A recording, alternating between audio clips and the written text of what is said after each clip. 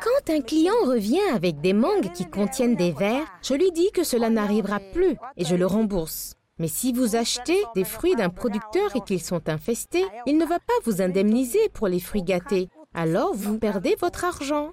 Pour cette raison, peu importe ce que dit le producteur, je n'achèterai plus de fruits auprès de lui.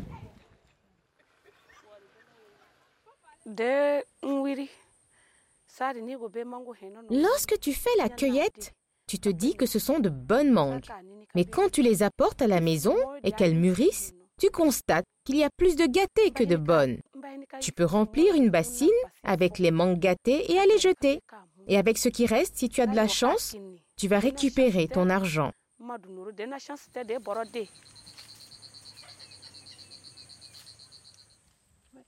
Les vendeuses peuvent vendre des fruits de qualité, si et seulement si les producteurs contrôlent les ravageurs dans leurs vergers.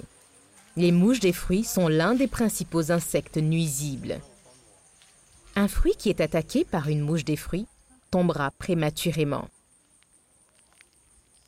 Lorsque vous ouvrez ce fruit et que vous voyez de petits vers blancs ou asticots, ce sont les jeunes des mouches des fruits. Die ebeti egu bia no ebi wo ho a na eno ade baako binti ena mana tiato ebia na nsu ananka wo hia no. Les fruits peuvent tomber à cause de la sécheresse, mais surtout parce que les mouches des fruits ont pondu leurs œufs et quand les fruits commencent à pourrir, ils tombent.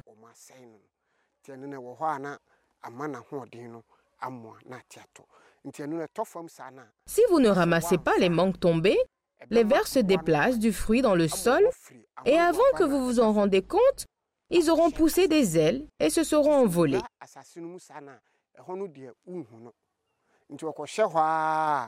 Na onyini wie na onya ataban na wahyase na onu so watu.